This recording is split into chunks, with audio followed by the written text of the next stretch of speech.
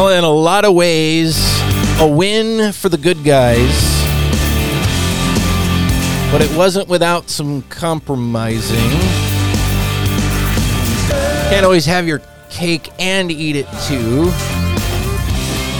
So in some ways a mixed bag, but man, oh man, we may have dodged a bullet. And all of that being said, this isn't over yet. What am I talking about? This overtime issue, and specifically overtime back pay, this retroactive back pay idea, the idea that farmers should have to retroactively go back in time and have to pay back wages that they never owed by law in the first place because of a later court decision. Of course, we've talked about this a lot on the program, but I think deservedly so, because this is a big deal for farming in Washington State and the future of our farms, and will they survive this? Not the overtime per se. I mean, that is a question. That's going to be a difficulty. It's going to make things harder to do, like we've talked about. But this idea of back pay, that would have killed so many farms immediately. So many jobs gone away, so much food production leaving the state. Well, we've cleared one hurdle with a piece of legislation down in Olympia. This is something we've been talking a lot about, again, that would say, no, this idea of making people pay penalties even though they followed the law isn't right. That has cleared a key hurdle, and that's a big win. But it's not over yet. This is not a done deal. I'm Dylan Honkoop. This is The Farming Show. Welcome to the program here on a Saturday morning on KGMI. Joining me right now with the Washington Policy Center, somebody who's been keeping us up to date on this issue and has very much had her ear to the ground. What's happening with the negotiating and the back and forth? My, oh my, it's been a roller coaster with this one. Pam Lewison with the Washington Policy Center. How did we get here? Not that I'm complaining where we ended up, because it could have been so much worse, right? It could have been a lot worse. I think we were fortunate to have some last-minute floor strikers, which is a fancy way of saying we had some last-minute amendments to the bill. Okay. And they came in with about 4 hours to the policy or the bill cutoff on Tuesday. Which is a good and bad thing. On the good side, it doesn't give people a lot of time to mull them over and try to change them and get worked up about them. On the bad side, it doesn't give people a lot of time to change them and mull them over. So. Yeah, it depends which side you're talking about, right? Yes. Yeah. So there's always good and bad when you have last minute things happen. But in this case, I think it really did work out to our benefit to have those changes occur last minute. And I think we should all give a shout out to Senator Van de Weg for getting them out. Because he really did try to come in at the last minute and say, hey, we've put together something here that is a compromise and something that keeps this piece of legislation moving forward in a way that can still be worked with in the House. And that way we still have some time to perfect it. And that's a good thing.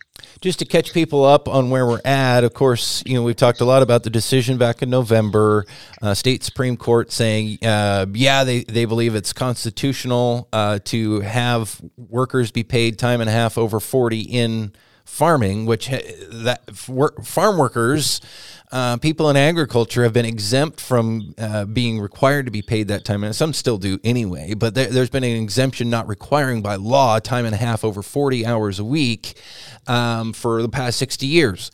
And the state Supreme Court declared that unconstitutional in November. Okay, it was on a dairy-related decision, but then there was still a question of, well, this probably is going to apply to the rest of ag, or is it? And that was unclear, but everyone was kind of bracing for it applying not just to dairy, but to everything. It still needed to be settled. But more disturbingly was this issue left unanswered by the state Supreme Court, whether or not workers then could go 3 years back and say, well, now that the court has declared this unconstitutional, you didn't pay me time and a half over 40 for the last 3 years. You need to pay me all that money. That one-time lump sum was going to be very expensive for farms. It was going to kill farms. It was going to very much benefit lawyers more than anybody, and really ultimately hurt workers by causing businesses to go out and go away because they would go bankrupt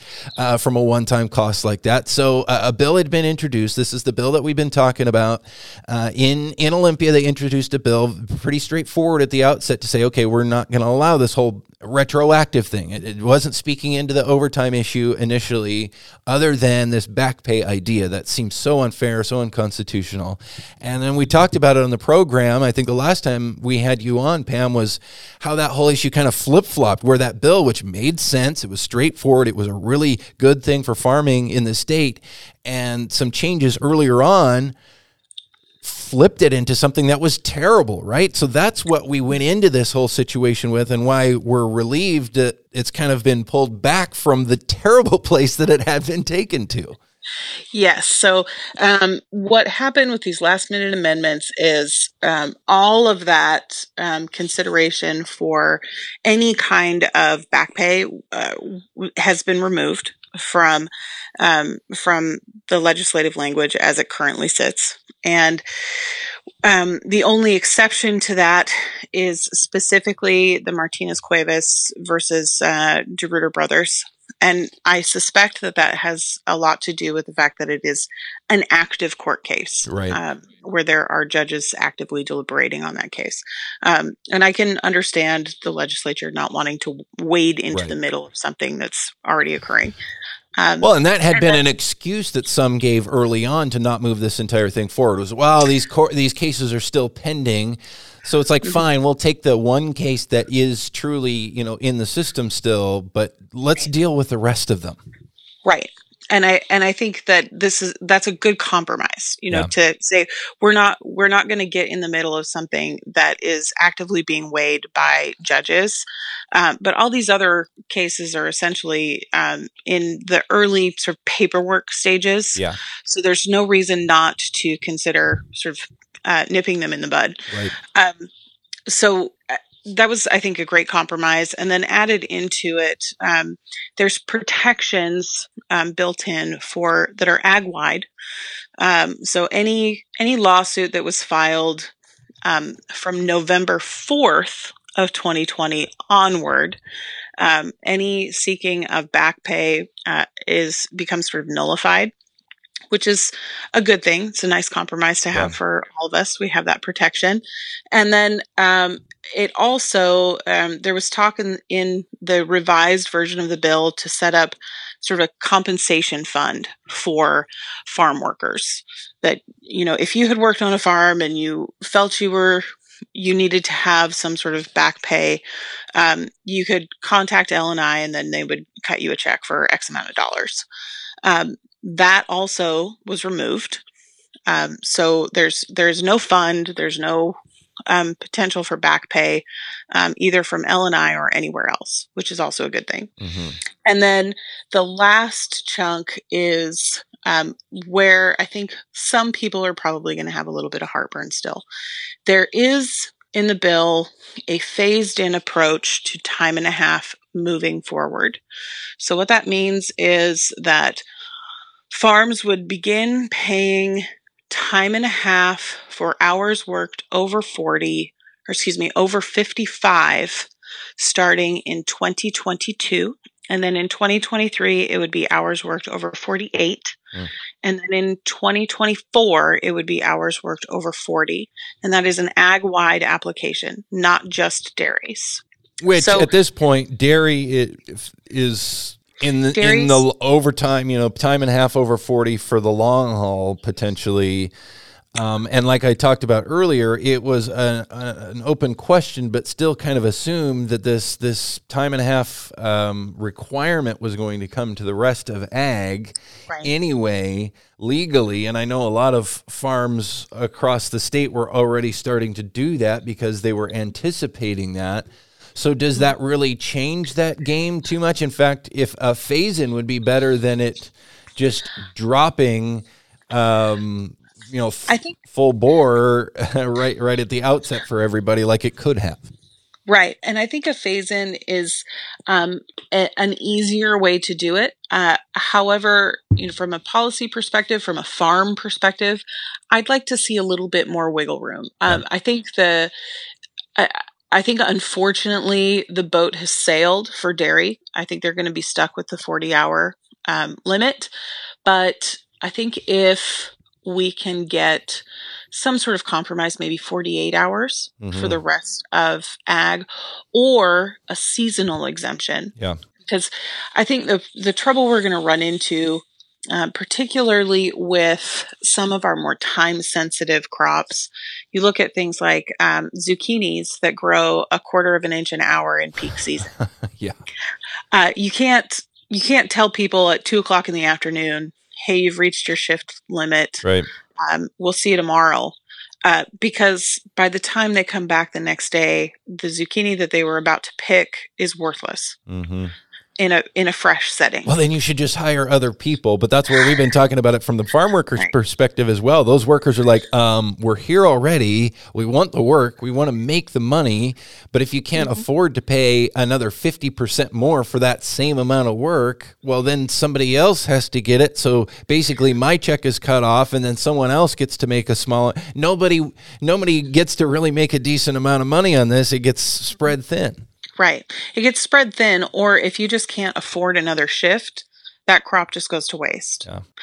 And there are some farms that will be in that position. Yeah. So I think if we could figure out some recognition of seasonality, the other one I think of right offhand is hops, because it's a crop that once it's ready, you have to go, and those shifts are, from what I'm told, those shifts are like 12 hours a day because. Once you start harvest, you can't stop until harvest is done.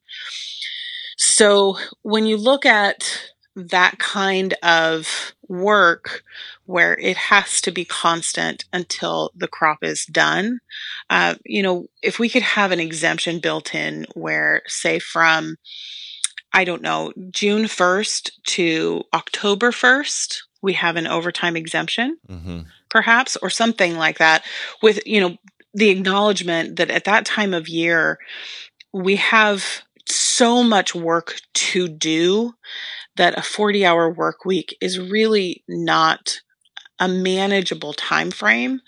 I think that's an argument that we could make, because what happens in those instances is it's really easy to dial that back to what does this do to our economy, and in turn, what is the economic impact to farm workers in that instance? It really puts a cap on how much they're able to make during that time.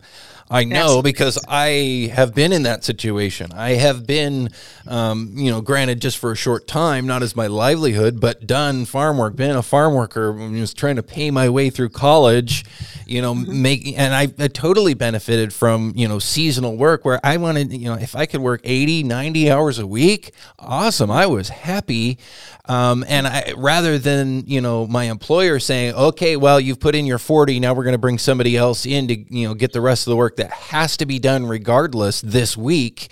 I'm like, well, I want those hours. And they're like, well, we can't afford to give you, time plus another 50% more to get that work done. So we're bringing somebody else in. That wouldn't benefit me. And I totally get where these folks are coming from. Right. And I think that ultimately is going to be the biggest question for the ag community, where we're going to have to really advocate for ourselves and say, hey, this is what we're after. This is why, and this is what we need to make this feasible and attractive for everyone. Yep. I don't think that I don't think that there's anyone really who's aware of what's going on who's going to say, well, I'm just not doing that. Yeah. I mean, to be honest, Yeah. because you start looking at what that means for your livelihood and you make other choices or you figure out how to be more efficient or those sorts of things. It's doable. It's maybe not, it's not easy, but it's manageable Right. if you're careful. Yep. Absolutely.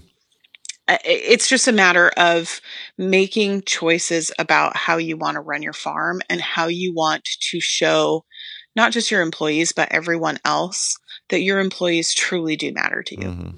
Pam Lewison is with us right now. She's the director of the Initiative on Agriculture at the Washington Policy Center. Pam, just a couple minutes left here. Obviously, we're talking about this bill and what it would do, but it's just passed the Senate. It's only, technically less than halfway there to becoming a for sure thing, passed, signed by the governor. What's the road from here? So now it has to go through its opposite chamber. So it has to make its way all the way through the House. And then it still has to get a signature on the governor's desk. All of that has to be done before sine die, which is on April 25th. So there's still a lot of negotiation to be done, and there's still a lot of advocating that needs to be done before we get to the end of the road for this thing. Do you anticipate this bill still changing as it goes through the House? I would certainly like to see some refinement. There are a lot of questions, I think, about how we need to quantify certain things in the ag community.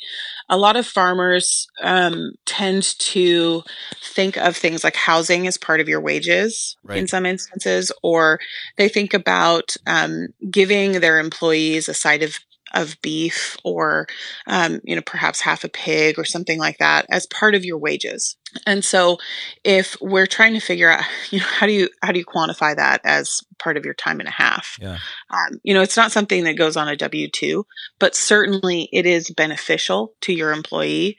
And so those are all things that are going to have to get taken into account because they are a farm cost and something that would be considered by an employer as a quote unquote wage, but they don't necessarily show up as a wage when it comes time to pay taxes. So there's certainly a lot of, I hope that the bill doesn't change substantially, but there needs to be some refining of what it means to have that relationship between employer and employee. And I that kind of stuff, okay, maybe you make a monetary wage, but you also get some basically in-kind benefits, housing, bonuses that aren't monetary. I mean, that's stuff that's been going on in farming since time immemorial, right? That's just part of the culture. Like you're growing food, so you're sharing food as part of the benefits of helping produce it. But how does that get recognized in a system that's very much geared towards dollars and cents? And even just this idea of 40 hours a week, I mean, that's very much like a factory industrial concept from the Industrial Revolution and the big labor movement, but it doesn't jive with natural systems that farming is involved with, the weather, the climate, the time of year, and how, animals, they don't run on a 40-hour, 9 to 5 kind of schedule. So there's a lot of these things that are much older and predate so much of these ideals that are trying to be forced on farming that, I agree. They need to figure out better ways to work more of that into this. Rather than just try to put the like industrial cookie cutter on family farming in the state, which doesn't fit as we're seeing here. It's been painful already, and I think the idea here would be to minimize the future pain. Mm-hmm. I think that if we can figure out a way to come to the middle on that, I think that would be great. Farming is going to continue to evolve and change. And certainly as family farmers, we need to recognize that and adapt. But from my perspective as a fourth generation farmer, I think it would be shameful for us to lose the heritage of that sharing Yeah. and that familial sense of ownership of a family farm and that sense of shared community. And so I hope that whatever evolution we find ourselves in, that that sense of togetherness isn't legislated away from us. And that's sort of what I'm fearful of. Very good points. And, those things still, as we've talked to here about, several things still to work on, still a work in progress, but some very good news at the same time that this is moving forward. But we're going to keep an eye on this. We're going to keep bird dogging this issue right on through until this hopefully becomes law and can prevent a lot of heartache in the farming community. Pam Lewison with the Washington Policy Center, thank you for your time this morning, and thank you for all the work that you've been doing on this issue. Well, thank you, Dylan. I appreciate it.